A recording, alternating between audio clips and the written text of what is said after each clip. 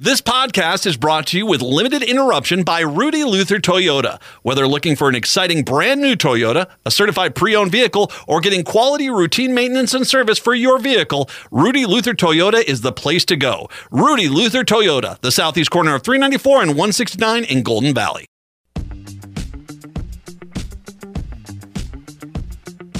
AM 950, the progressive voice of Minnesota, the Matt McNeil Show coming in for you on your Tuesday. Matt and Patrick here. Brett will stop by in a little bit. Walker Orenstein joining us from MinnPost today. We'll chat with him coming up here in the 4 o'clock hour. So, Patrick, I know you like sports. Do you like any of the superhero genre films? Any of the... Did you ever grow up on the comic books? I was a DC guy. Okay. I liked the Batman films and Batman cartoons a lot when I was growing up. Well, and I think that there have been some exceptional storylines. Was it The Long Halloween? I read that. I was like, wow, that was amazing. I mean, they do some very good work on the DC side, especially with the Batman series. Did you watch any of the DC movies? I did. I guess I'm not quite sure what era. Well, the current one they're in, just the ones they've been doing with the Henry Cavill as Superman and Ben Affleck as well, and Ben Affleck's Batman, but now we got Robert Pattinson's Batman now. But that Gal Gadot Wonder Woman, that genre. Have you caught any of those? I did see the first one of Man of Steel with Henry Cavill. That was the only one of those that I've seen. I watched Flash, that's based off the Flashpoint comic book. And did you ever read that one? Did you ever read any of the Flashpoints? I did not know. It's actually a really good story. And just for your knowledge there, I'm about to geek out. Sorry, it's what I do. And by the way, just for the record, I'm actually a Marvel guy. I grew up with Captain America, Thor, the Avengers, Spider-Man, the X-Men. I'm much more in the Marvel camp. And so, I mean, I've not really been one of those people who I've got to go see the DC movie. I mean, I generally catch them on streaming services. Flashpoint was a really good comic book, and what it had to deal with is the Flash, who's the speedster, the guy that can run really fast, apparently can run so fast he actually can run backwards in time, and comes up with this idea of going back and saving his mother, which was a key event in his life. And he does so and ends up creating absolute chaos in the future just by simply doing that. And it's an excellent comic book, and they tried to adapt it for The Flash. Now, the guy who plays Flash, do you know his name off the top of your head? Is this Ezra Miller? Ezra Miller, thank you. He is a bag of cats, man. That guy has got some issues. But I think he played the Flash somewhat well. I think I watched the film, and once again, if you know anything about these films, there is this entire culture now with the superhero genre of film that comes on out. And before the movie's even out, oh, it's the worst movie ever made. Oh, my God. I can't believe they didn't cast this person. And that person could be my girlfriend. Oh, my gosh, I'm so hot. But they didn't do it, so the movie's the worst. That sort of thing. And by the way, that's not too far off base. A lot of these people are like, wow. And, you didn't do it exactly the way I wanted you to do it. And henceforth, you're horrible. And I said this about last year, Thor: Love and Thunder. It got kind of goofy at times, but there were just some people that were just, I can't believe you did this. Oh my gosh, I had it. And frankly, these are people who are writing their reviews of the movie before the movie has even come on out. So I was stunned, I say, when I turned on Max, and I caught Flash was on. And I was like, okay, I'll watch a relatively first-run movie. This was just out this summer. I do like that. I have to admit, movies that are on streaming services 2 months after they've been released, okie dokie. Okay, it's not great. But it's not bad. And I think Ezra Miller does actually a pretty good job. Michael Keaton comes back as the Batman, of course, from the Batman movies from the 90s, early 90s. And I thought he did a pretty good job. I mean, he mailed it in on one or two of the lines for sure. But I thought whoever did this really actually did some good things. And I will say this. It's not as bad as the CGI and Quantumania. I mean, that was a little bit disturbing. But it wasn't good CGI. But overall, the story was pretty good, and I liked it. And it's a shame because I think that so many people, this is the mob mentality towards some of this stuff.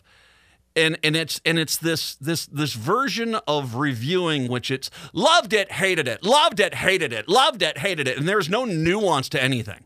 It's the greatest thing that ever lived to it's the worst thing ever made. There's no middle ground at all.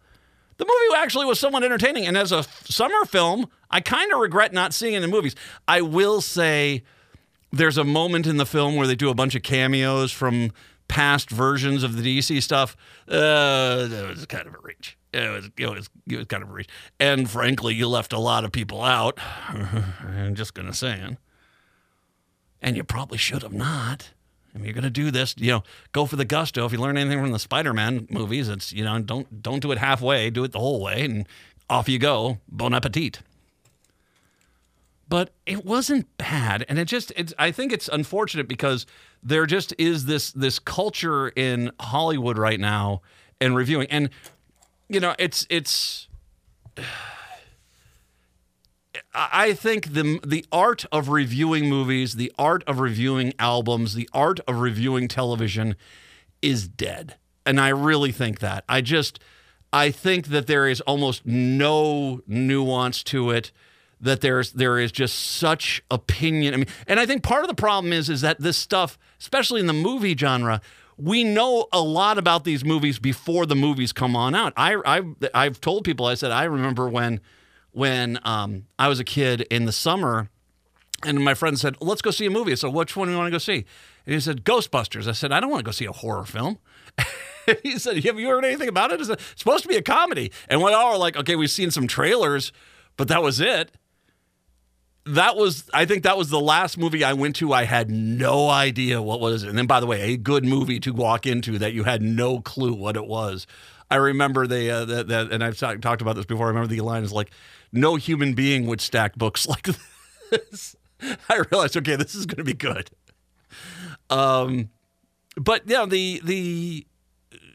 I just think that the art of reviewing this stuff is just so lost on the people that review it today.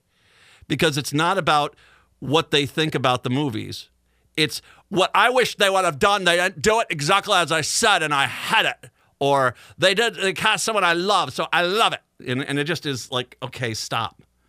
Because the movie's not bad. Is it the best movie? No, it's not. It's not the best movie. But it's not the worst movie. So... take it in conjunction. Is it worth watching? I'd say so. But, that's, and once again, I'm saying this as a guy that's not a DC guy. You put a Thor movie out there, I don't care if it can be the Dark World, I'll watch it. I know. That one's a hard one to take down. But, it's not bad. And to a point, I think the Ezra Miller stuff didn't help, which is also interesting because they've got this problem with on the Marvel side with the guy that plays Kang the Conqueror, who's got a lot of issues apparently, was the bad guy in the last Creed movie. I can't remember what his name is. Anyway, but needless to say, he's got some issues, and it's going to be interesting to see how Marvel, who's so far been pretty good, even through the pandemic, is going to be able to navigate that. So 952-946-6205. 952-946-6205 is the phone number. So I want to start off, as the main topics go, with Joe the Plumber. Now, I'm going to read to you... Okay, let me explain something. Yesterday, I talked about Joe the Plumber, who died. Sam Joseph Wurzelbacher died. He died of pancreatic cancer. It's a horrible way to go. I do not relish in his death. I do not take any joy in his death. I feel sorry for his family because they have lost a loved one. Now, that being said, I have taken a lot of grief because I factually recalled why we know Joe the Plumber.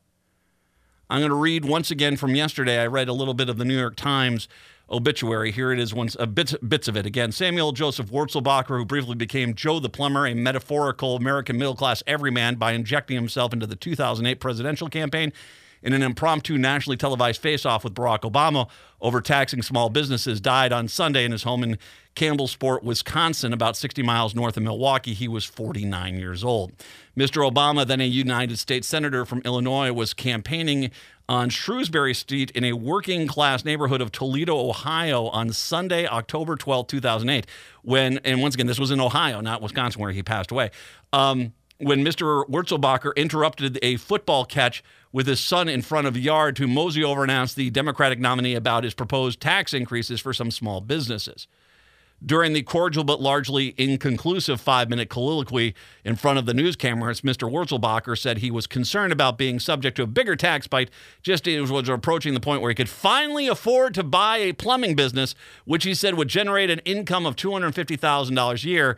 And he made the implication is that I'm going to make all this money, but it's going to all get taxed. He's apparently thought he was going to be in a 100% tax bracket income, which, I'm exaggerating. He was saying the vast majority of it was going to be taxed.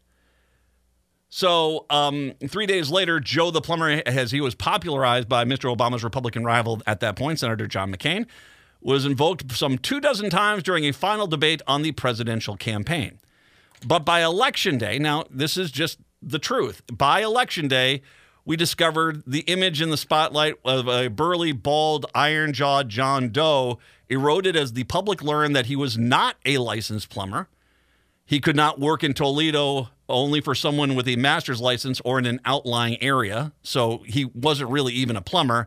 He wasn't about to buy a $250,000 a year business, and he owed $1,200 in back taxes. So, once again, Joe the Plumber was a fraud. He wasn't, and as someone pointed out, it's like his name wasn't even Joe, it's Samuel. He just kind of tried to portray himself as this everyday kind of, person. But the reality was his entire story, the only reason we know of Joe the Plumber was a lie.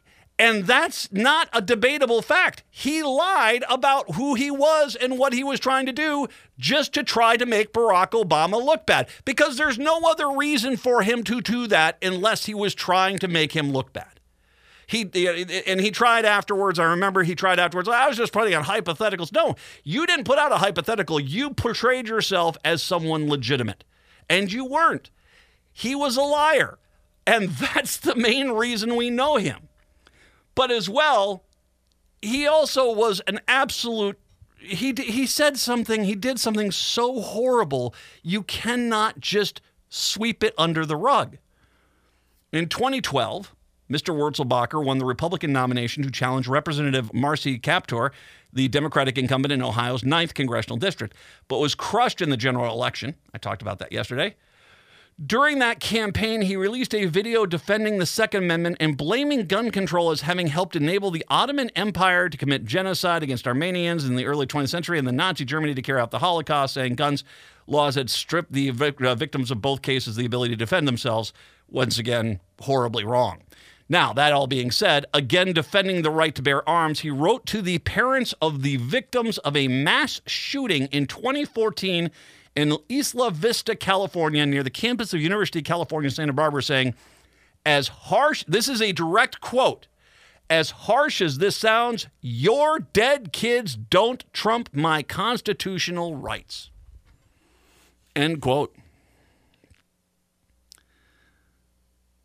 Now, I'm going to actually give a lot of conservatives out there an out. My guess is you never heard that Joe the Plumber had been lying. You probably never heard your dead kids don't trump my constitutional rights. A human being telling parents, grieving parents who had lost their children to a psychopath that their kids' lives were less than the gun that was used to kill them. You probably didn't hear any of that, because Republican media doesn't cover this stuff. It's not only do they overemphasize any crisis with a Democrat, but they downplay any bad news for the Republicans. And I have zero doubt that some of the people, why are you talking about this? This isn't true. Yes, it is. It's exactly true. The only reason you know about Joe the Plumber is because he lied. That is his cause de celeb. That's why he's a celebrity. That's why he was on the stage. A lie. So, you know, Bill Buckner, bring in a baseball term. Correct me if I'm wrong, Patrick. Bill Buckner was the guy for the Boston Red Sox that the ball went between his legs, right? Yep, that's right. Is there any chance on the planet in the history when he does pass away, because I don't think has he passed away? I don't think Buckner has. I thought Bill Buckner may have died. He might have died. That's right. And when they did, what was the first thing that he mentioned about him? That the ball went through his legs. That's why he's known. Doesn't mean he wasn't a good baseball player. He was actually a pretty decent baseball player. Doesn't mean he didn't grow the best roses. I don't know what Bill Buckner did. He could have. But you generally, when someone passes away, you created the celebrity for yourself, and then you basically get upset when people quote the celebrity that they indeed themselves created at the obituary of the individual. That's, you don't go to, I guess, I don't know, how did the Republicans, cover Jeffrey Epstein? Close buddy of Donald Trump dies? I mean, how did you cover that? The monster is dead. Or was killed. You mean, depending on how you want to look at it. I've got questions, frankly. But you don't just negate, he's got wife and kids, Matt. He died of pancreatic cancer. Do you know how stressful that is? His wife and kids are grieving. And all you're doing is dancing on his grave. No, I'm not dancing on his grave. But since you brought it up, since you guys brought up what a horrible way it is, and pancreatic cancer is indeed a horrible way to go. And the fact that think of the family members. Let me think about this for a second. You know where I'm going. Let me stroke the old chin here. Did any single one of you ever condemn Joe the Plumber when he went out there and after the children near the University of California, Santa Barbara were gunned down in an incredibly horrible way to die, a violent, horrific way to die, when their families were grieving and feeling sad at that point? Did you ever once go over to Joe the Plumber and say, dude, hey, I'm with you, but what are you doing? No, of course you didn't. You went out there and said, he's just telling the truth, man. He's just telling the truth. Because you're all massive freaking hypocrites. And that's all you're giddy at the idea. Oh my God, I had one person say, we're going to dance in your grave. I said, man, dude, I already know. The Republican Party, the Christian right, is already gleefully waiting for my obituary so they can dance and dance and dance. And as a matter of fact, there it is, the ultimate proof of their hypocrisy is there. You can't, no, not the families, man, a horrible way to go. Hopefully this is a long time down the road, but the reality is that's who these people are. Can't wait for the tolerant right, the Christian right when Jimmy Carter passes away. You know that they've been drafting social media posts for the last 2 years on that one. No, you are, first of all, I'll give you the out. I bet you most of you had no idea he was lying his butt off when he confronted Barack Obama, that it was a setup. I also will buy it, maybe you're not from Ohio or you don't pay much attention to politics, that you didn't realize the horrible thing he said to the parents of the victims of a gun massacre. But the reality is at no point do you guys ever show the same level of decency that you respect. I do. I feel sorry for the family. I don't think pancreatic cancer is a good way to go. I do feel sad. But this is what the guy did. This is what his legacy is. This is why we know him. He lied about being Joe the Plumber just so he could confront Barack Obama. And then he said this horrible thing when he ran for office. Bill Buckner had let the baseball go between his legs. That's what you get known for. That's what you get known for. And he encouraged us to know about him this way. So don't come back to me. Don't you dare come back to me and act as if, how dare you? No, you guys, you're the ones who giggle and chortle anytime a Democrat dies. And for the most part, to be fair, there are Democrats out there who are out there gleefully excited when a Republican dies. And don't do that. Don't be like that. But I'm being consistent. Not what Republicans are. Consistent. No, how dare I have to put Joe the Plumber up on Rushmore. I've got to call the Vatican and get him, greenlit for sainthood. No, the dude lied about who he was. And then he said that horrible thing about the victims of a gun massacre. Feel sorry for him. Feel sorry for his family. I don't relish anyone's death, but I'm sure not going to basically omit what the guy is known for just because, the Republicans don't want you ruining their ideology on the guy, their mythology about him. Well, that's because you guys only watch far-right news and you don't get the truth. That's not on me. That's on you. 952-946-6205, 952-946-6205. Come on back. I got another interesting thing that happened today, and I want to tie this into some great articles that Blue Stem Prairie has been doing. I'll talk about that when I come back. It's the Matt McNeil Show right here on AM 950.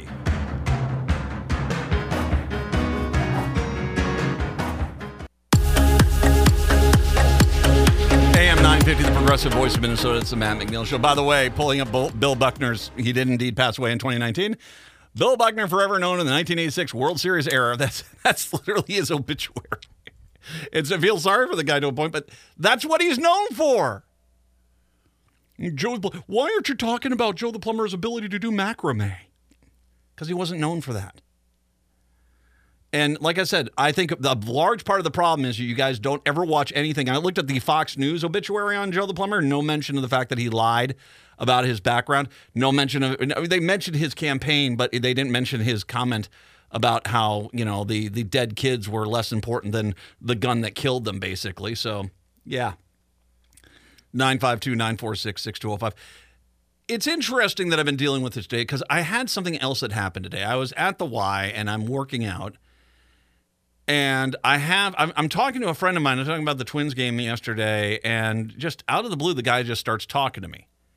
And clearly wanted to have a conversation about something. I don't know if he was lonely. I don't know what it was up. I've never met this guy before. What I can describe him as a little bit, he's 70 years old, white male, seemed to have come from a professional background, at least, claims to know a lot of CEOs, claims to know a lot of police departments and stuff like this. And he started coming at me in a bit of a confrontational, not a really aggressive confrontational, but definitely wanting to have a bit of an argument. He wanted to have a bit of a discussion. And I haven't done this. And by the way, this is the reason why I don't do this online. You come to my page and you lob an insult at on one of my social media pages. I'm blocking you. I didn't come to you. You came to me. You want my attention. You're not worth it. And that's just that. So, and I don't have the time. Trust me, I don't have the time to deal with all you clowns on the far right. I just don't. You're just kind of pathetic. Anyway, this guy comes in, and he starts in, and he's talking. For some reason, we get into crime and how crime is so bad. Yeah, bliss, and it's all important in here. And I just start knocking down his points. Now, I want to make sure you understand something. I do this for a living, okay?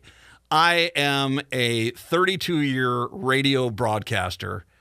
I've been doing talk radio since 1997.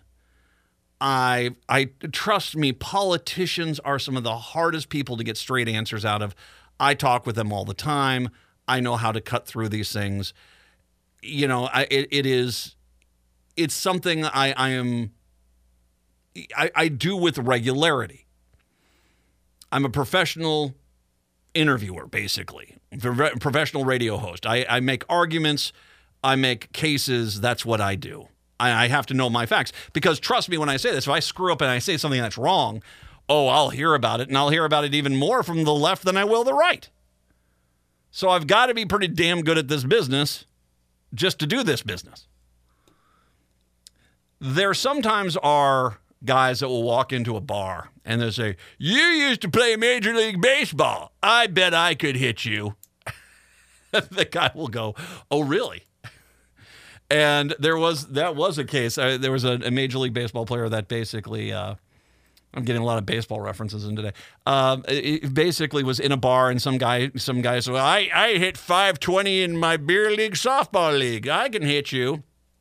And the guy looked at him and says, "I'll throw you 3 pitches if you even touch it. If you even foul one of them off, I'll give you $1,000. And it was the way it was described in the article was, I remember the guy got the 2 strikes on him. The guy was nowhere near the ball, just swinging at flies.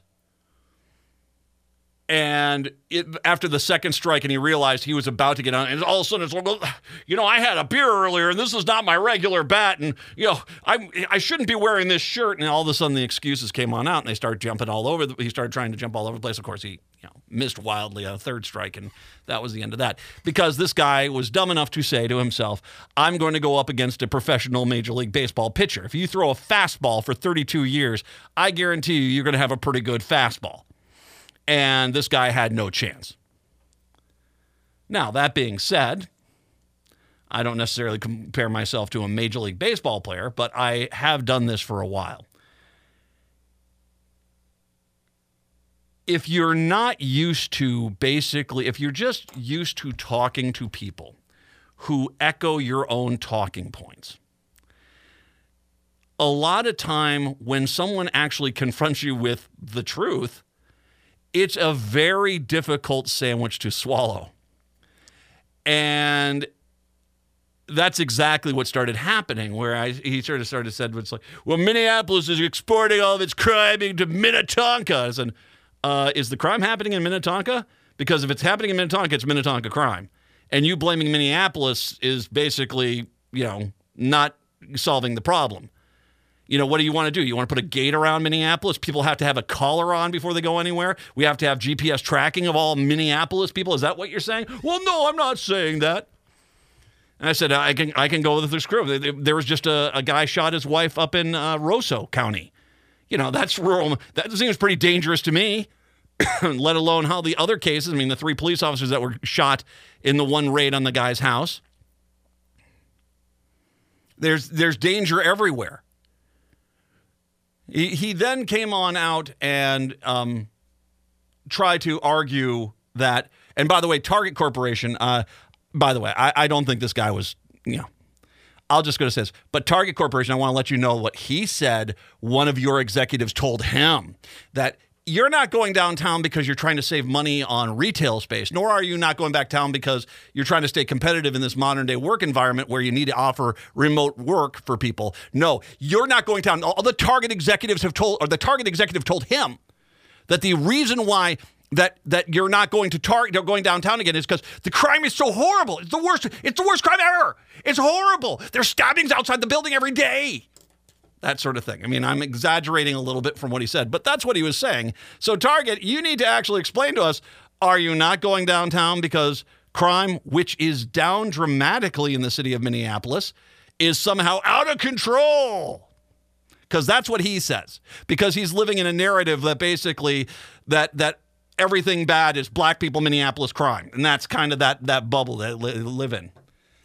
And it got comical. It got comical when he says to me, "Well, in the 1950s, we were so much more unified," of course. And what? And I said, and he's like, "We were so much more unified together." It's like, well, unless you were black. And he got livid with me. But it's the truth.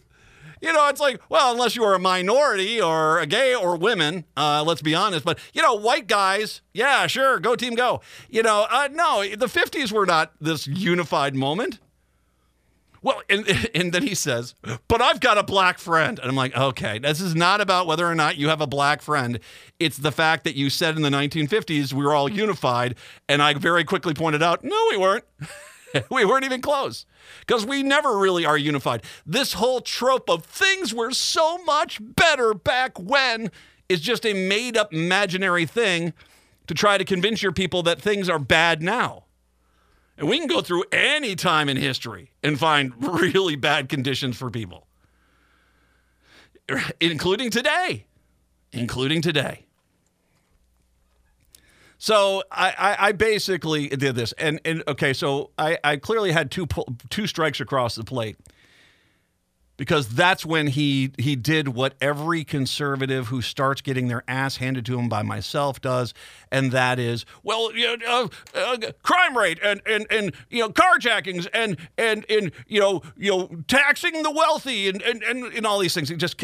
He was jumping around to topic because he kept trying to throw something out there. I would immediately smack him back. He would then have to jump to another topic just because he had to get away from that one, because God forbid he actually had to admit he was wrong about something and go to another thing. That's the strike three. And that's when I said to him, I was like, I got to go. I got other things to do. I don't have time to deal with you just trying to find some way, somehow, that you can basically beat me in an argument, because you've already lost. You've swung 50 times and you're not going to hit a damn thing. But the main thing, the reason I brought this up is because this was not rural Minnesota. This was not, outstate. This is Minnetonka. This was out in Minnetonka, where supposedly we're not having people who are so blinded by reality that they make up their own version of it to make the narrative they want to be true. And yet that's where we are. And you say to yourself, well, if that's what's going on in Minnetonka, what's going on in outstate Minnesota? And you're not going to believe it, but outstate Minnesota's gone to Crazyville. I'm going to talk about that because Blue Stem Prairie has some very good stories on that. We'll take a break. 952-946-6205. 952-946-6205. It's the Matt McNeil Show right here on AM 950.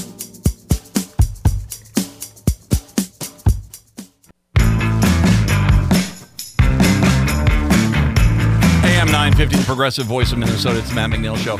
It is really remarkable. I mean, this is it's from that same vein of the people that whenever Minneapolis is ranked number one, no, it's not. Unless it's a bad category, it's the worst place ever to live. That's kind of that same vein. And it really is remarkable because they don't even listen to their arguments. And once again, this is not some guy on a compound out in the reddest part of the freaking state. This is a guy at the Y in Minnetonka, for God's sakes. This is just some guy who basically is, supposedly living in a little bit more of an enlightened society, and yet still thriving on arguments which, frankly, my daughters could punch a hole into with a semi. Crime is horrible. You got to do all these horrible things. They're horrible people. You got to hold them accountable. And I said, no. And the thing which was funny is no, of course you have to hold people accountable. But you're not holding them accountable enough. Like what? You want a public execution? If that's the sort of, is that what we're at? Because I can tell you right now, it's not going to work. And like he said, he was like, well, there are people now running around the streets of Los Angeles just violently attacking people. Are you mean when they hit a store and they take all the stuff? No, they violently go out and beat people in the street. It's like, dude, you need to stop watching the freaking OAN, Newsmax, Fox News trifecta, okay? You need to, because that's all they're doing. You're not watching real news. You're watching basically parroted news. That's all you're doing. But this was, once again, this is Minnetonka. So, Blue Stem Prairie, which, by the way, if you're not following, fantastic, Sally Jo Sorensen, excellent journalist. She is covering a lot of news out in the outstate part of the state. And a few weeks ago, last week actually, Blue Stem Prairie posted about a public event sponsored by the local Minnesota Republican Party units featuring extremist and conspiracy theorists there was West Central Minnesota Republican Senate District BPOU's sponsored Sheriff Richard Mack. That was the same day as Associated Press published a right-wing sheriff's group that challenges federal law is gaining acceptance in the country. That's the Constitutional Sheriffs and Peace Officers Association. I talked about that a little bit. These are the guys that say the founding fathers wanted the sheriffs to be able to shoot the president in the head. Okay, I'm exaggerating it, but not by much. Their argument is the highest authority in the land is the Fillmore County Sheriff, that kind of thing. And it's stupid. No, it's like really stupid. It's actually legally been challenged, and it's failed miserably against it because, no, that's not the case. But because people out there have been told, they are turning to these outrage. And that's part of the reason. You basically could tell these people in outstate Minnesota, all the time. Then they start saying, well, maybe we should allow the sheriff to just start gunning down all the Democrats in the state. That sort of argument. That's kind of where they're going with it. Anyway, now, and once again, I'm exaggerating a little bit, but not by much. That's kind of the way they feel. I don't think I have to follow the laws of the state of the job that I ran for office to obey the laws of the state. Never mind. Anyway, that group welcomed in a loon ball there. They're not sure why the Republican Party units of Senate District 12, Senate District 13, and Senate District 14 think this would build the party brand in the area of that trifecta, but that's kind of what they thought that was a good idea. Then there was part two of her stories out there. Minnesota Republicans, BPOU party units, normalizing extremist conspiracy theories. They explored Republican Senate Districts 13 and 14, presenting anti-Agenda 12 Bircher conspiracy theorist Tom DeWeese. Okay. But as the Fillmore and Goodhue County Republicans flyer for the special event posted above demonstrates, their peers elsewhere in greater Minnesota may have been left in the dust in the general wackadoodlism in Mabel on Monday. Now, Bluestem Prairie puts out this little thing. They believe that trafficking, human trafficking, including sex trafficking, is a problem indeed. Many of our neighbors have here on the Lake Traverse Reservation still mourn family members lost and have been active in the missing and murdered Indigenous relatives group. But Speaker Kathy O'Brien's story is another matter. This is the third one. This is Kathy O'Brien's coming to Mabel, Minnesota, the Mabel Community Center on this Monday here. She had this past Monday. She was there. I'm just going to read this because even Wikipedia put something in here to make the argument that this doesn't make any sense. Kathy O'Brien is an American conspiracy theorist and author who claims to have been a victim of a government mind control program called Project Monarch, which she alleges was part of the CIA's Project MK Ultra. O'Brien made these assertions in Transformation of America in 1995 and Axis Denied the Reasons for National Security in 2004, both of which she co-authored and self-published with her husband, Mark Phillips, according to the scholars. By the way, there is no credible evidence for O'Brien's claims, and there are numerous inconsistencies with her story. O'Brien claims that as a child, she was sexually abused by her father, as well as a network of child pornographers. Supposedly, was then forced into the CIA by the CIA to participate in Project Monarch, which she claimed is a subsection of Project MK Ultra and Project Artichoke. According to O'Brien, under hypnosis, she was able to recall memories of sexual abuse of both herself and her daughter by international pedophile rings, drug barons, and Satanists who allegedly used a form of trauma-based mind control programming to make her a sex slave. Okay. Brian accuses a wide range of prominent individuals, from American, Canadian, Mexican, and Saudi government officials to stars of the country music scene, of being part of Project Monarch's community. Because, I'll tell you what, when I think of two groups of people that get together, Saudi government officials and the country music stars, those two are hand in hand. As part of the Project Monarch conspiracy to operate sex slave rings and commit child sex abuse. For example, O'Brien claims that George H.W. Bush and Miguel de la Madrid used holograms to appear to her in altered forms, yes, holograms, saying that Bush apparently activated a hologram of the lizard-like alien which provided the illusion of Bush transforming like a chameleon before my eyes. In retrospect, I understand that Bush had been painstakingly careful in positioning our seats in order that the hologram effectiveness to be maximized. Okay. O'Brien claims Project Monarch caused her to develop multiple personality disorder, but during alternate personality episodes, she has photographic recall. Okay. Religious and political scholars have criticized O'Brien claims for their lack of any supporting evidence. David G. Robertson characterized them as symptomatic of baseless moral panic and noted that no one has ever been prosecuted for such crimes, nor has ever any corroborating material evidence ever been produced. According to the scholar Michael Barkin, scholarly and journalistic treatments of MK Ultra make no mention of a Project Monarch. Barkin describes O'Brien's account as sensational even by the standard of conspiracy literature, and notes that even Black Helicopter Conspiracy Theory, Jim Keith, considered it fraudulent and delusional.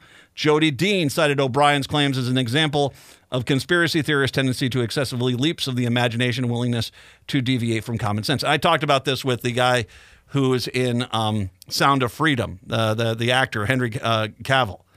And he talked about how I've seen videos of these kids being tortured, and at the point of their death, they take the endochrome out of them. And you've seen this, and you did not call the police?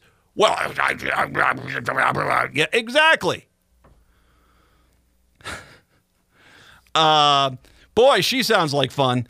And you have to ask the question of the Fillmore and Houston County Republican Party, how in the hell did you bring this person in? But it does bring out a very interesting argument that this is where the Republican Party is going. They don't care about, reading scores and pollutants in the water. They don't care about the price of crops. They don't care about anything. They have made up all of these fantastical things that happen, and that's what they're going off of. And this is kind of when I'm talking to the guy, a guy, retired guy, looks like a retired guy, 70 years old, executive, probably an executive, maybe a business owner in Minnesota, and he's putting forward easily punch through arguments on crime, black people, Minneapolis. Does it surprise anyone that when you get out to these places where this stuff is unfettered, that they're bringing in anyone? We could probably make up someone who is just a loonball extremist. And I would bet you we could get at least 4 or 5 speaking engagements with outstate Republicans. Maybe we should. This is crazy, but this is where we're at, which gets me back to a point I've been making for a few months now, and I'm going to come back to. I'll come back after the break, and I'll make this point again. 952-946-6205. 952-946-6205. It's the Matt McNeil Show right here on AM 950. Out-Front Minnesota is the state's largest LGBTQ plus advocacy organization, and they're celebrating our state's accomplishments protecting our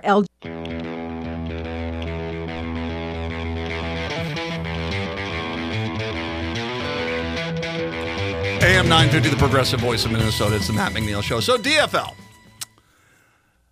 what are you doing? You've had a sensational year. This clearly far-right extremism is running feral in rural Minnesota. And it's running in, and it's coming into these suburbs. Now, granted, I don't necessarily think 70-year-old retirees are going to necessarily be the influential swing, argument for Generation Z or Generation X or the millennials. But necessarily, you need to start thinking to yourself about selling yourself, because you're doing exactly what I was concerned you were going to do. You sit and pat yourselves on the back and you say, everybody's going to know what we did. Well, it's a few months later, and there's a lot of Republicans who are convinced, Republican voters, especially in outstate Minnesota, who are convinced that anything that's good that's happening in outstate Minnesota is only happening because Republicans somehow Jedi mind trick the Democrats to including it in their bill. And Republicans can go into this area because these people have been so damn brainwashed at this point. And they have. They've been so damn brainwashed that a Republican politician can go into this area and say, I proudly voted against this bill, but I included all the stuff I wanted to get in there before I voted against it. And they'll be like, he's the hero. They don't even hear themselves anymore because they don't care about who's actually getting them, paid sick leave and family leave and protecting their rights and free school lunch. They don't care about that. They don't care about the legalized marijuana. Not free. Legalized, not free. Legalized.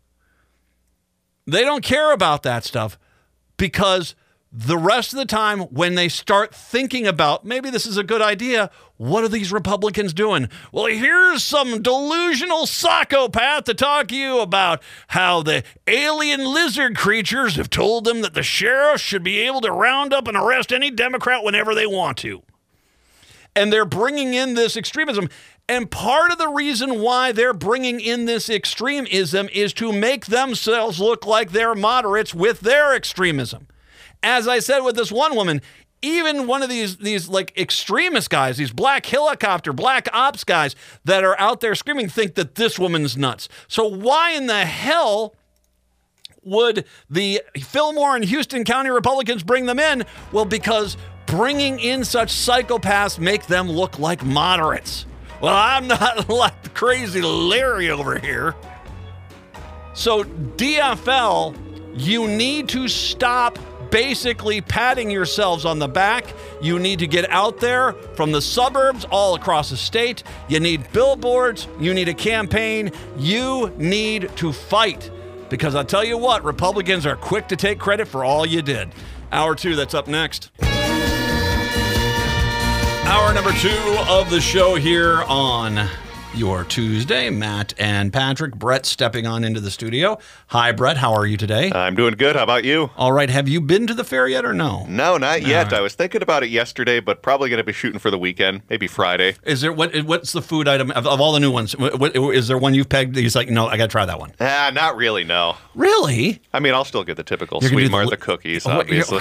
You mean the vat of 900? Yeah, for $6, delicious. I still don't understand the math of that place, but always have to be careful. Here's the evilness of the French fry place. It's like, I'll have the $5 fry.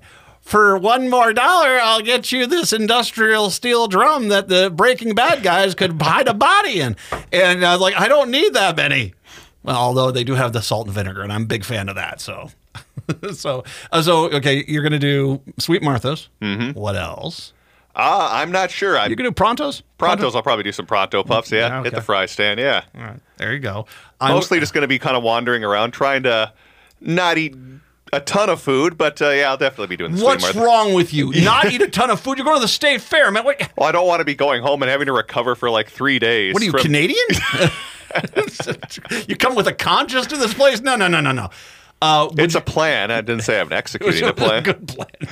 All right, so I'm going to try. I'll let you know. I'll text you. I'll let you know how the fried green tomato sandwich is. And the one I'm most interested in is the sweet corn Danish. I'm going to try that one. And then I'm going to try the Irish burnt butter ice cream. I'll try all 3 of those. I'll let you know if any of them are like, oh, yeah, go try that. Okay? Mm-hmm. But reminder about, you're not going to do the pickle pizza, are you? No, probably not pickle pizza. If they're going to do a pickle pizza, it's got to be good crust, good sauce, good pickles. Not really. I hate saying it, but I don't know. I don't really picture, let's put some pickles on my pizza. I don't know about that. Actually, I will say this. I like when you can get sauerkraut sometimes on your pizza. That's delicious. Very Midwestern thing. It's like, I know that anyone's listening in New York right now is like, what the heck you just say? I'm going to come over there and beat you. So we are about to get yet another brand new sports team here in town, the Professional Women's Hockey League. Now, I have to admit, I like what they're doing here because there's a throwback to the NHL that they're doing here. 6 franchises. 6, that's it.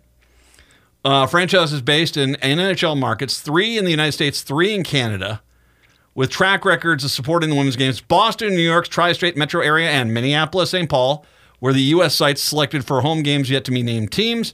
The Canadian franchises will be based in the nation's three largest northeastern centers, Toronto, Montreal, and Ottawa. Now, correct me if I'm wrong, the original 6 in the NHL, it wasn't Minneapolis, it was Chicago, wasn't it? Correct, Chicago, yeah.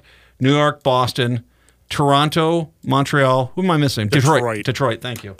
So I like this idea. Patrick, you cover a lot of hockey here. I think that this is a good way to go. It's going to have, a 24-game schedule. So it's not like they're just playing 12 games. They're going to have a full season. I think that's a good way to start off. Absolutely, I agree with that. I haven't read too many into the details of this other than seeing that the Twin Cities was awarded a team, so I'll have to check more into this. Is Detroit and Chicago just not that good of hot spots for women's hockey?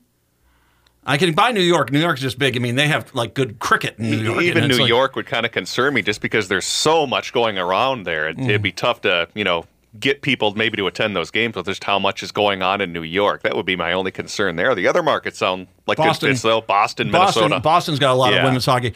I could make an argument Denver might be a good alternative, too, because Denver's got a lot of women's hockey out there. Yeah. I would say this, though. I mean, of all the cities in the United States, if I was thinking of where's the best hotbed for women's hockey, it's got to be Minneapolis, St. Paul, Minnesota. It's got to be. Yeah.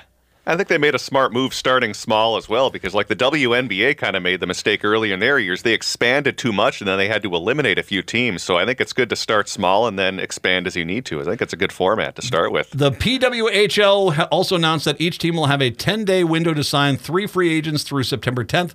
Before holding a 15-round draft on September 18th, teams can sign no more than 20 players to contracts before training camps open. At 20 players, that's you're not even having 4 lines there, really, are you? With let's say 2 goalies. Yeah, I'm thinking, you normally have 6 to... Yeah, it's a limited lineup. Your defenders, you're going to have... Any injuries, you're going to run into trouble. Yeah. Good luck defense. I hope you guys are good for skating. Teams, once again, 24-game schedule. They're expected to overlap with the Women's World Championships in April, with the playoff expected to run into June. So they're basically mimicking, as opposed to the WNBA, which kind of off-seasons the NBA, they're trying to mimic at the same time the NHL teams. Where's the Minnesota team playing, did they say? I don't know. It's so in town here. You've got Ritter, you've got you got Ritter, Mariucci, you got X. You can play at Target. Well, I know the original women's team we had a few years ago played at the Wild's practice rink. I'm trying to think of the name of that. It's like a 1,000-seat arena downtown St. Paul. Oh, the Tria rink. Yeah, I covered a few games there before. Where's that at? I know I've heard of it, but is it in the convention center building over there? Oh, I'm trying to remember. Patrick, do you remember where? It's right by the XL Energy Center. It's kind of weird because it's like on an upper floor of a building. It's not actually, like a traditional, sports arena. Wasn't that the old Macy's building? It might be, yeah. Oh, okay. Well, we'll have to see where they're going to put this. I mean, I could make an argument, if you want to do this right, do it in a place where you're going to have good concessions, because that's what you do. I mean, it's an event.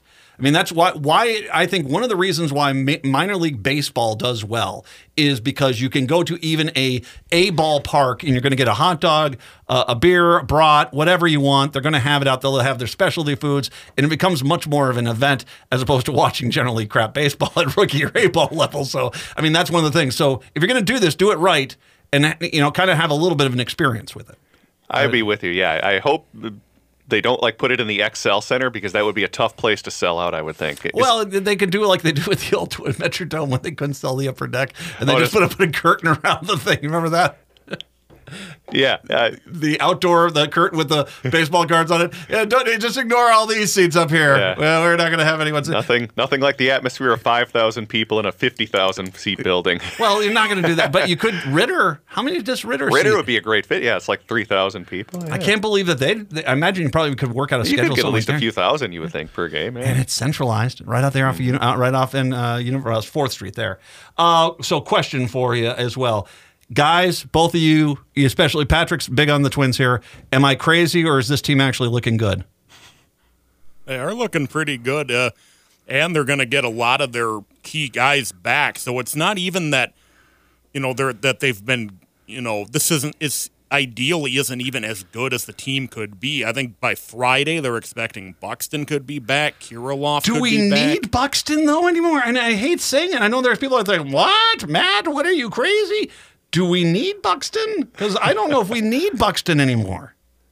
Well, he is going to start playing some center field when he comes back. Not all the time, but it's expected that and Buxton has indicated that when he gets to be out in the field, that makes him a better player than just being the DH. He doesn't like that. Yeah, a lot more ways for him to get injured.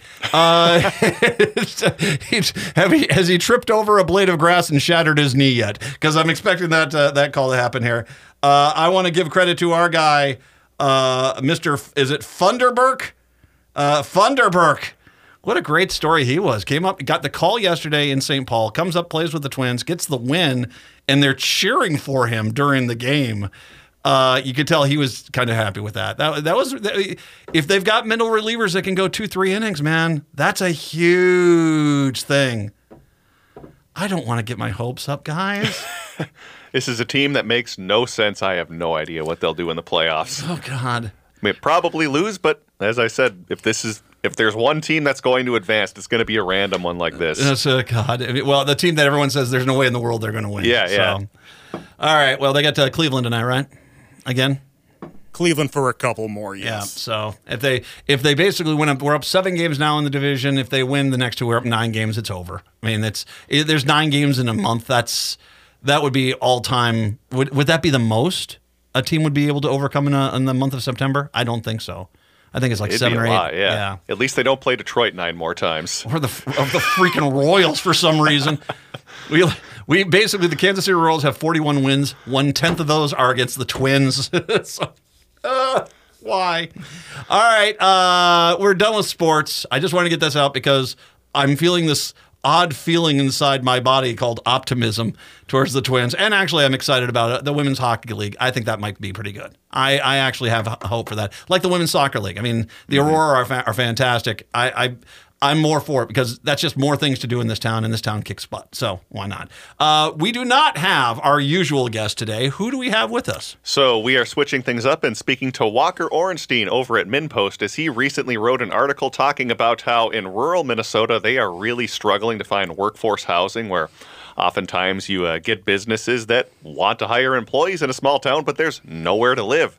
Had a great example of this Polaris factory up in Roseau, where there was such a lack of housing that workers were having to be housed in a hotel, and then they got kicked out of the hotel when a hockey tournament came to town. So you need to do that to be able to set up your economic development. And if you don't have a place to live, last hour I'm talking about the fact that these people in rural Minnesota are not looking at their own problems. They're looking at conspiracy theories and stuff like this.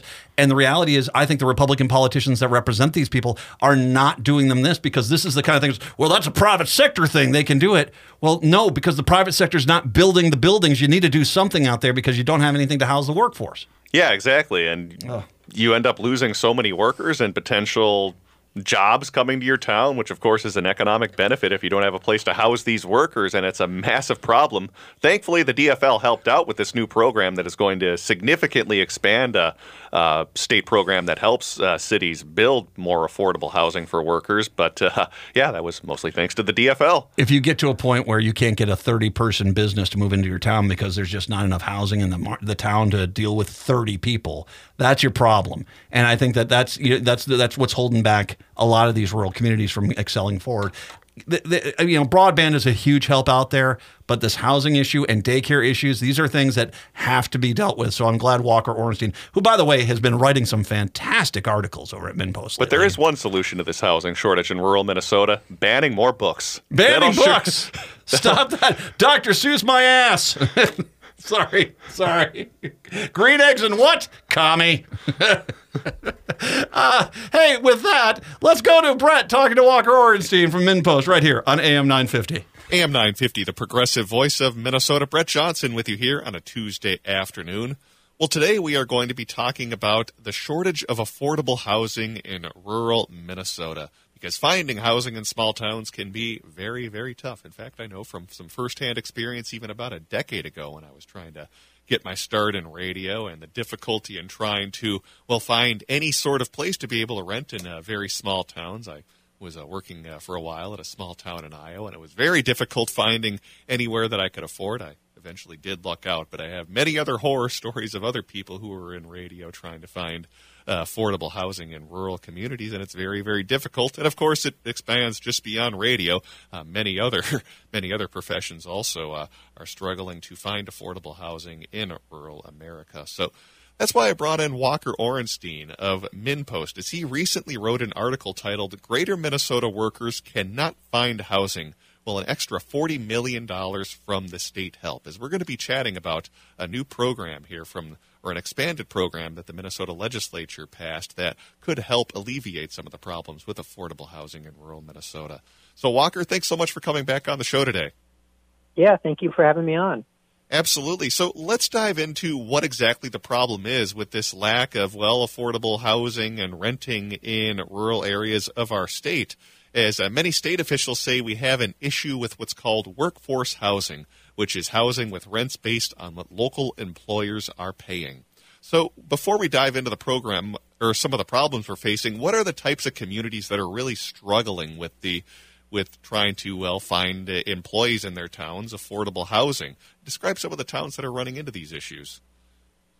Yeah, it's a lot of places across greater Minnesota, a lot of them that have good, strong employers that have, even a lot of the time, want to bring jobs in that have been struggling. I was talking to Bradley Peterson, who is executive director of the Coalition of Greater Minnesota Cities, and he's like, everywhere I go this summer, I've heard about this as a top issue.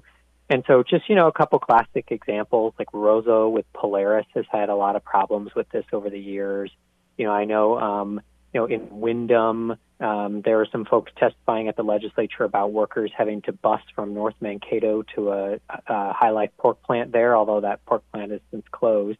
Some of the cities getting money through this workforce housing program in the past. I went and down to talk to the folks in Plainview, Minnesota, but, places like Alexandria, Cold Spring, Grand Marais, Dassel, Boston, Pipestone, Warroad, it's just kind of all over the state. Waseca's had problems. I think it's fair to say that there's a ton of city officials kind of looking at this as a really big challenge for them. Well, what are some of the root causes of the lack of rural affordable housing? Is this simply not enough housing units available, or expensive new construction? I'm curious what some of these causes are as to why we're in this situation that we are right now. Yeah, and it's worth saying that there's a lot of different types of housing issues in greater Minnesota and in rural areas. There's not necessarily only a need for one type of housing. Like in Plainview, the mayor said, we have housing needs across the board, and there's issues finding housing for seniors, for them to move if they want to outside of, to something like an assisted living facility. And our long-term care system has problems. There's problems building starter homes in a lot of places. What I kind of looked at real specifically in this case was what you mentioned earlier, which is workforce housing. And so that's not necessarily what we consider affordable housing in the sense of subsidized, the specific definition of affordable housing, but it's, housing that sort of matches the wages that the local employers are paying. And even when it's pretty decent wages, it can be tough to have enough housing for those people. And there's a lot of different factors. It's complex. There's an interesting study that I linked to in my story that's worth looking at. But, from a base level, here's a couple of reasons is, developers say that the costs just don't pencil out, basically. In Plainview, the mayor was telling me, Mayor Aaron Luckstein was telling me that, for a developer, the cost of, say, construction materials and labor and those sorts of things are the same, essentially, building in Plainview as building in a bigger city like Rochester. And while it may be a little easier in some ways to build in a place like Plainview, they also can't necessarily charge the same rates. And so rents, once you build, say, a multifamily apartment building. And so, yeah, there's a lot of complicated factors, but that's one of them. And right now, as construction costs have risen and inflation is, with inflation and interest rates are up, there's just a lot of pressure on these developers. And I know one thing that I've heard looking at this program on workforce housing is it's also hard sometimes for smaller cities and towns to just find developers that will come in and build types of housing that they need. They may be more interested in bigger cities or just have more of a connection there. And so trying to actually find the developer can be a challenge as well. Yeah, let's dive a little more into that. Why is multifamily housing a struggle to build with affordable rents in many of our rural communities? Yeah, I mean, sort of what I just, explained is a little bit like, the financing just kind of doesn't pencil out for them at the end of the day. And so that's kind of a big thing. That report that I mentioned said, just in general, like, young families can be priced out of contention for starter homes, which isn't multifamily housing. But then there's also issues like, finding places for seniors to live after that. But yeah, when it comes to actual multifamily homes piece of it, I think, a big part of it is just that the finances don't seem to add up. I mean, Bradley Peterson, again, from the Coalition Greater Minnesota Cities, said he felt that the problem in Greater Minnesota is essentially a market failure. You just very hard to do affordably, even where employers are paying good wages. It's just the financial question doesn't work very well for developers in a lot of cases. Yeah, I want to go back to a clarification you made, too. When I was mentioning affordable housing, I'm not necessarily talking about, the government subsidized housing. It's more of kind of, I don't know how to call it, maybe a gray area where you do have, as you were describing, employees who are making good wages, but they're unfortunately too much to qualify for affordable housing, so they're kind of lost in that hole right now where they make too much to get those government subsidies, but then again the rent is still too high for them to be able to afford, or same with mortgages as well. So I'm curious what employees in some of these towns are doing right now to at least find housing, because as you wrote in your article, there are some rather drastic lengths that employees of some of these places are having to go to in order to find housing. Yeah, absolutely. And I'll just bring up Roseau again. Like I was writing in 2021, that the city there itself literally turned into like a housing developer to try and build an apartment building. The Polaris is a great example of somewhere that wants to bring in jobs and does pay, good wages, and has had this huge struggle to have workers be able to find housing. So up there, they've had to have workers living in hotels, only for those workers to have to couch surf when hockey tournaments come to town, because there's an influx of people to the city, and that's really important economic development for them, an economic driver for them in Roseau. So that's just, one example. Scott McMahon, he's the executive director of a nonprofit called Greater Minnesota Partnership. He testified about this circumstance, and I believe the city was New York Mills, where he said, a small city with a major manufacturing plant tried to recruit 2 employees and then discovered both were bidding on the one available house. The one that actually got the house had to turn down the job, and the one that didn't get the house didn't, take the job, didn't even move to Minnesota. I've heard all sorts of stories. Cities have been trying to get creative, giving away land or, various, tax relief measures for developers.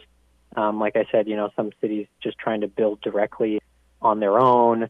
I've heard of employers essentially stepping in to act as a housing developer. I mean, there's just been a lot of drastic steps that people have had to take, which just illustrates how difficult it has been in a lot of areas of the state. Well, as I mentioned at the top of the interview, the Minnesota legislature did approve an expansion of a program which could help somewhat at least alleviate the problem, as the legislature passed an expansion of its workforce housing program in small to mid-sized cities. And it certainly appears that this program is in big demand, as they used to have just a $2 million budget per year, and I believe in the most recent reporting cycle they had 23 applicants for that money requesting $19 million. So they had a $2 million budget, but $19 million of requests. But the legislature has approved at least a one-time expansion of that program to $40 million. So let's talk about what that $40 million will mean and where that money could be spent in terms of trying to, help this crisis in rural Minnesota. Yeah, absolutely. And one thing I just find interesting about this expansion is it's just, it's part of a larger $1 billion housing budget bill, which has a lot of other, pieces to it aimed at trying to ease housing problems across the state. And it's also just one in a long example of, smaller government programs that the legislature opted this year to expand really significantly. This goes from, $2 million a year, $4 million over the 2-year budget cycle to like $40 million. It's a pretty darn big expansion.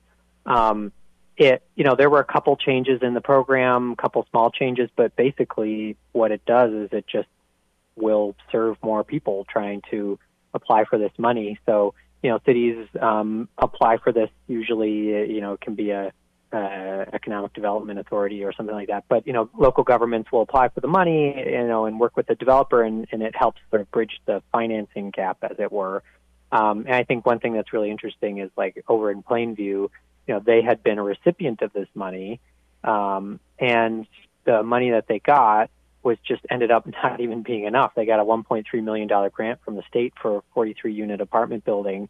And as higher interest rates came in and pricier construction costs, they've actually had to pause that project. And they're like, we might even apply for more of this money, right? Like, it's just even a problem there. And that $1.3 million was by far the biggest award of that grant round. So it just illustrates, again, the difficulty of this. And I think that state officials absolutely just expect a lot of applications asking for this money.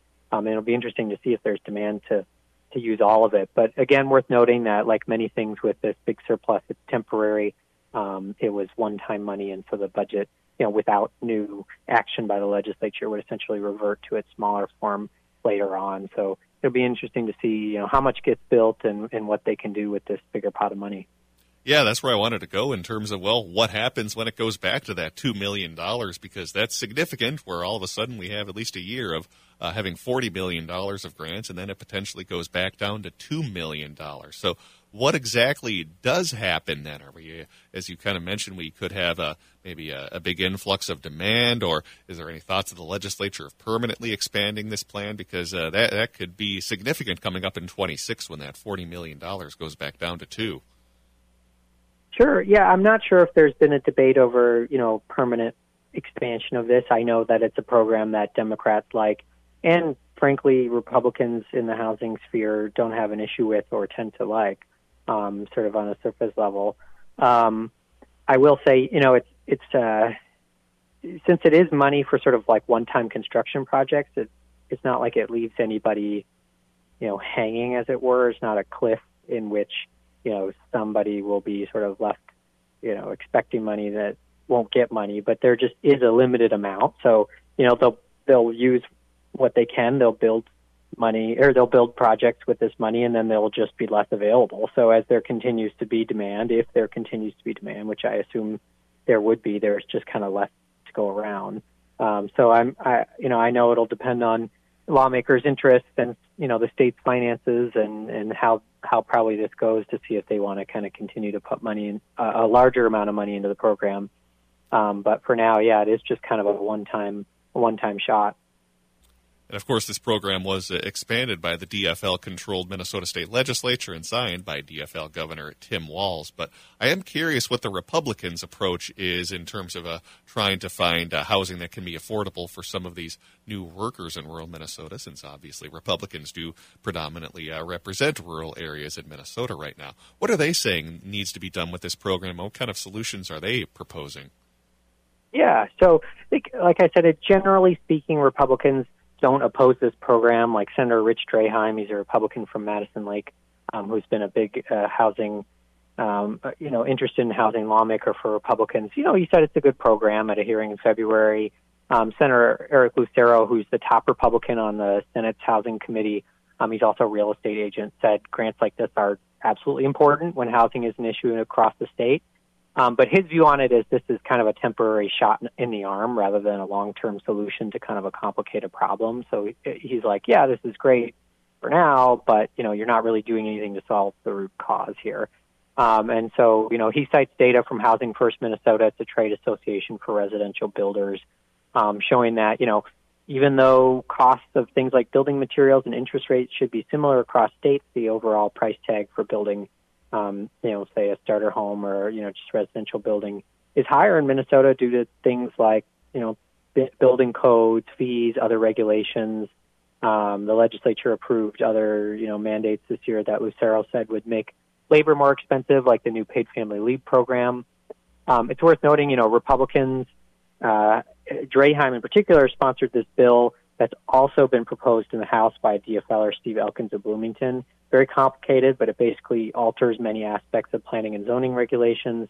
And it's an effort to make it easier to develop housing that supporters called, compromise, and a long-running disagreement between cities and home builders, and that sort of this disagreement over, should the state kind of step in to override some of the local rules and regulations and, mess with fees and things like that. And cities generally want them to, the state government to kind of stay out of that. And so there's been kind of these long-running debates.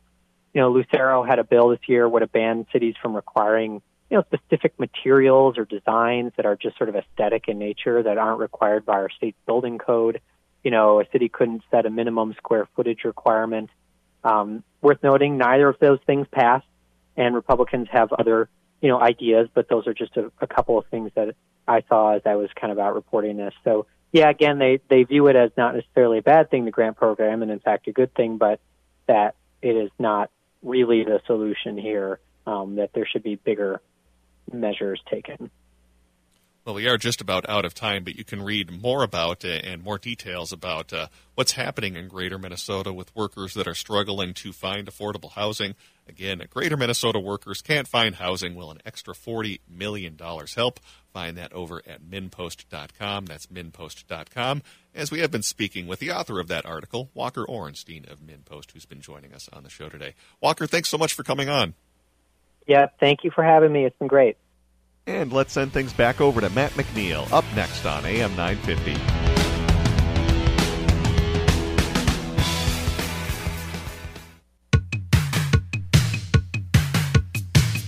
AM 950, the progressive voice of Minnesota. It's the Matt McNeil Show.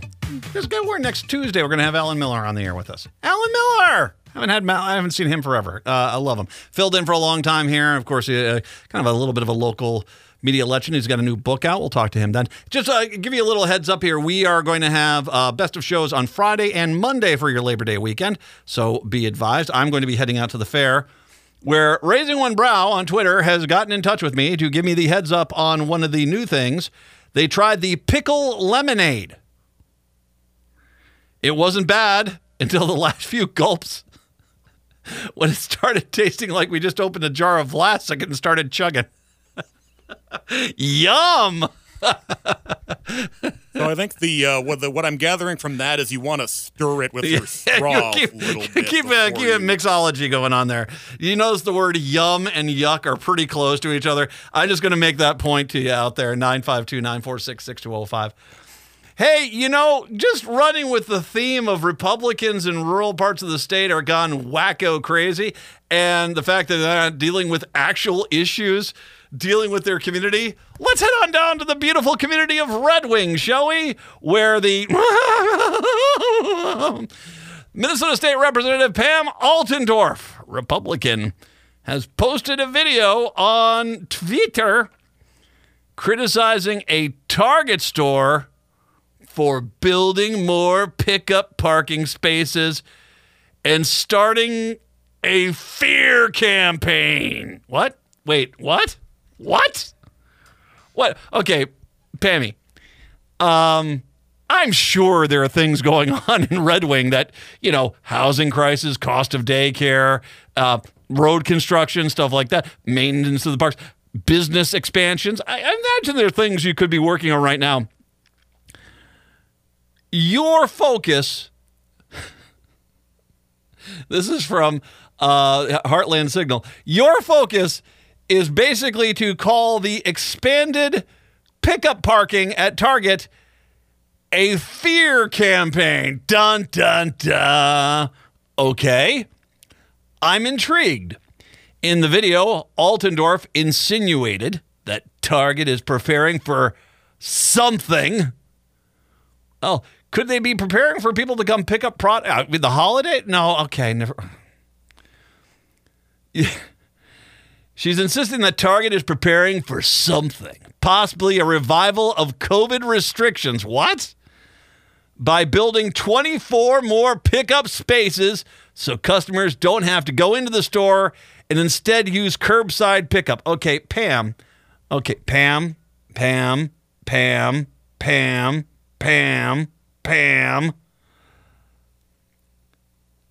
people use this because we as a society are lazy, okay? They can just order their stuff and then have someone drop it off for them.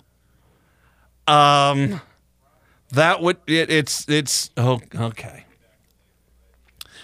She expressed concern because the 4 spots that the store already has don't seem to be utilized right now. Once again, pro-business Republicans. Okay. This is a quote here.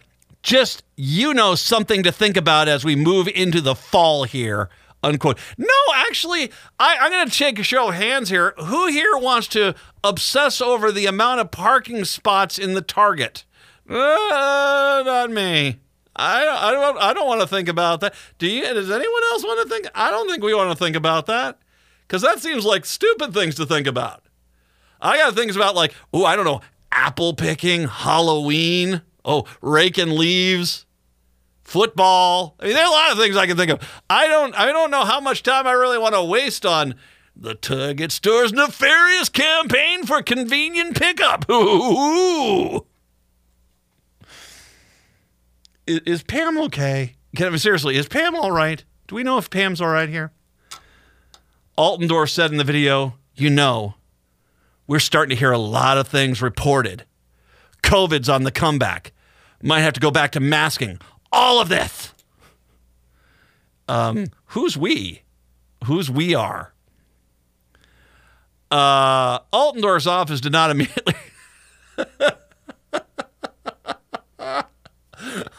Altendorf's office did not immediately respond to clarify her comments in the post. I'm sure... can I take a guess? I'll just take a wild guess of what that phone call was like. She said, what now? In the video, she also urged people to question what they're planning for. Huh? So, is Pam Altendorf saying that she wants the Target store in Red Wing to shut down and move? Because it sounds like she has picked up, this is her new villain.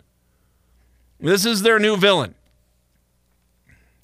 The 50-year-old representative started serving in the 20A district after first being elected in 2022. During her short time in office, Altendorf opposed much of the popular policies the now Democratically led state of Minnesota has offered. These laws include paid family and medical leave program, a clean energy bill, legislation requiring high schools to offer ethnic study courses, which she said would cause division. She also spoke at the anti-COVID vaccine rally just after taking office. So, balanced. But now, once again, according to Pam Altendorf, the biggest problem we have to face this year, and folks, are you prepared? How many parking spots are dedicated at the Target for prearranged pickup? Seriously, what in the hell?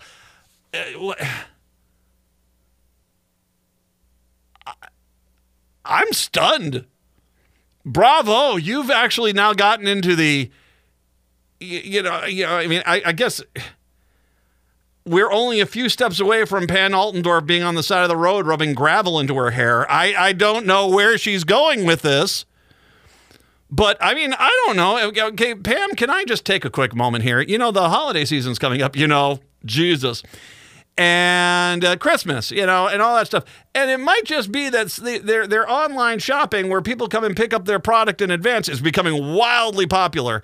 And especially during the holidays, they don't have enough spots outside. So they've dedicated a few more spots so that when you go there in, a late August day, and you look at the 4 parking spots at a certain time and they're not full, that might not be indicative of the actual need for parking spots later on in the year, especially when the holiday shopping season gets going. But that's just me. That's just, I'm crazy. I'm insane. I think about the parking spots in a major department store. I'm crazed. Hey, there you go, Red Wing. Quality representation. Thank God she's dealing with the important issues that you have been screaming about, Red Wing. There you go. 952. Jesus.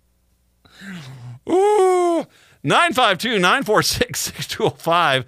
952-946-6205. Once again, this courtesy of heartlandsignal.com, that news story. Back to other news.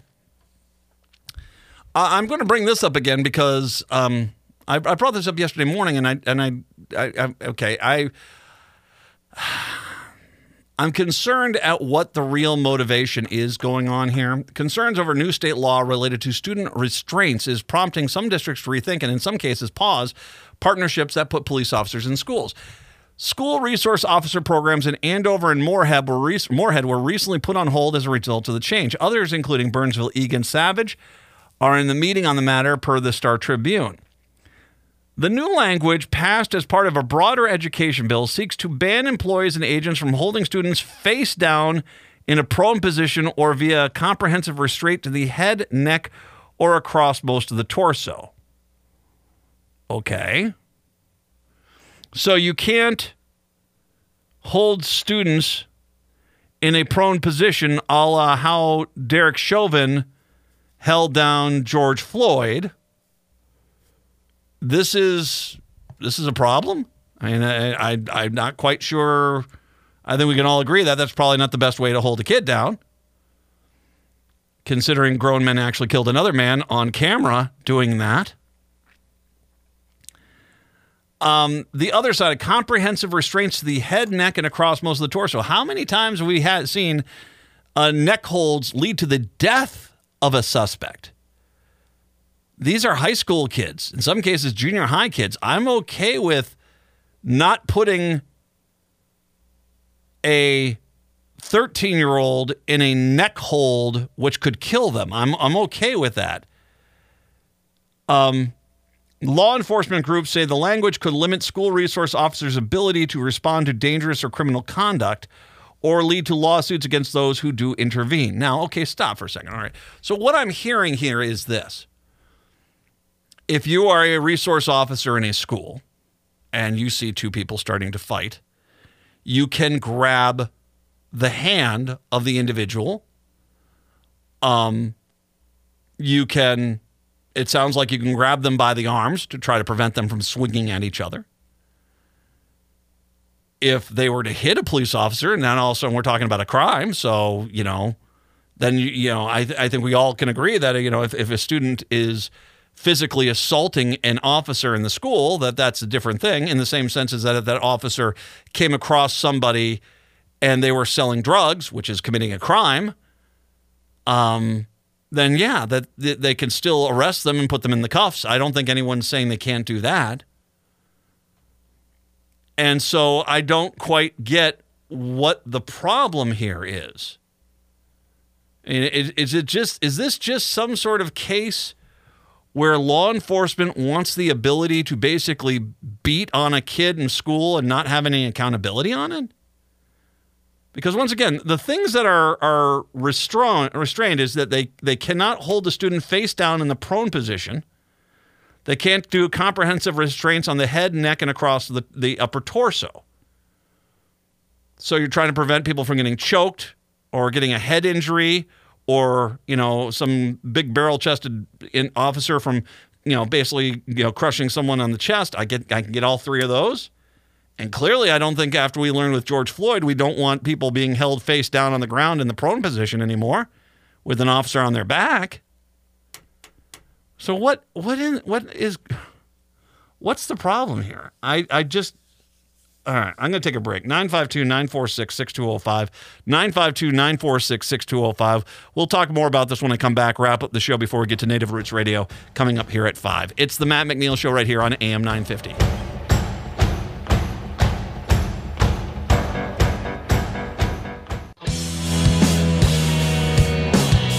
AM 950, the progressive voice of Minnesota. It's the Matt McNeil Show.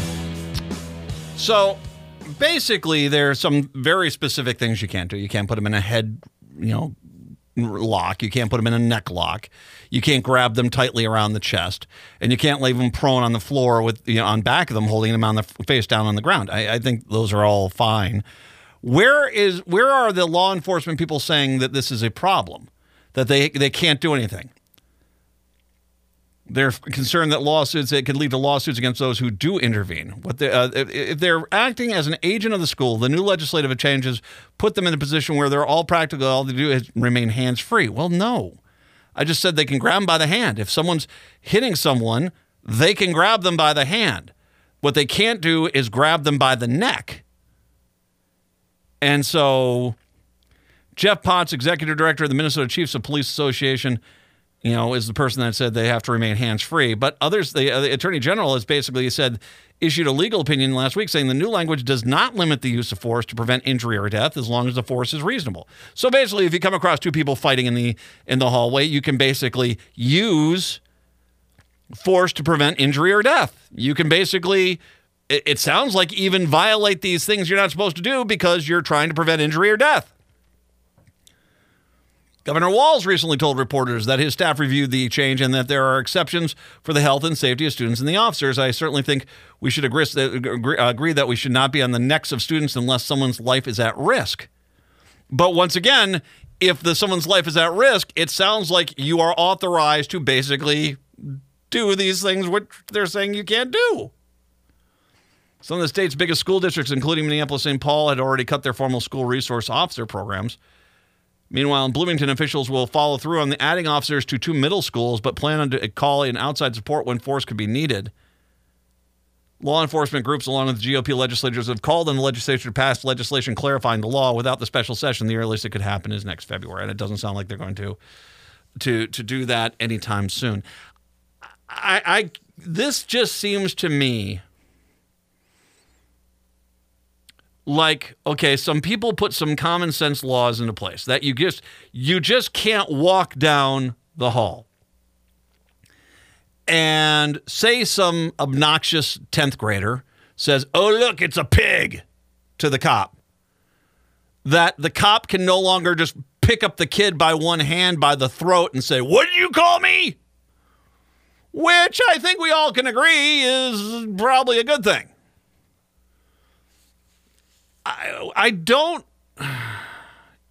It clearly seems like there is plenty of wiggle room here that first of all, you can grab someone by the wrist. You can grab someone by the shoulder and the wrist and get them around. What you probably can't do is just, if you have probable cause, break their freaking arm. But from the way this law sounds, if you feel as if you're preventing an injury or saving the life of someone else, well, yeah, you probably can still break their arm. So I'm not quite sure what these police officers are doing. I mean, when they say, well, we could be subject to a lawsuit. Yeah. If you're just running through the school and pounding on the kids, yeah, that might be cause for a lawsuit. But you shouldn't probably be doing that anyway, right? I mean, at least that's the way I see this. I don't quite understand. You can still grab these kids if they're being a danger. You just can't put them in a neck hold. You can't grab them by the head. You can't, be on their back like Derek Chauvin was on George Floyd. And the fact that you guys are so upset and bothered that you can't do this stuff, which, by the way, you still can do this stuff if you have determined that the life of the child or there's a serious injury potential. I think this is this is what you see with the bare minimum of trying to rein in aggressive police tactics is a bunch of people saying, well, I can't just go and choke any student anymore. So henceforth, we're just going to pull our officers out of here. And I'm like, okay, wait a second here. I'm not seeing this outrage. All right. And once again, if the student's life is in danger or there's a chance of injury, it sounds like all bets are off. You can use whatever you want to use this. This just seems like, how dare you try to regulate us? We'll show you. Okay. Native Roots Radio up next. Hey, we are back on a Wednesday with Stein. Till then, see ya.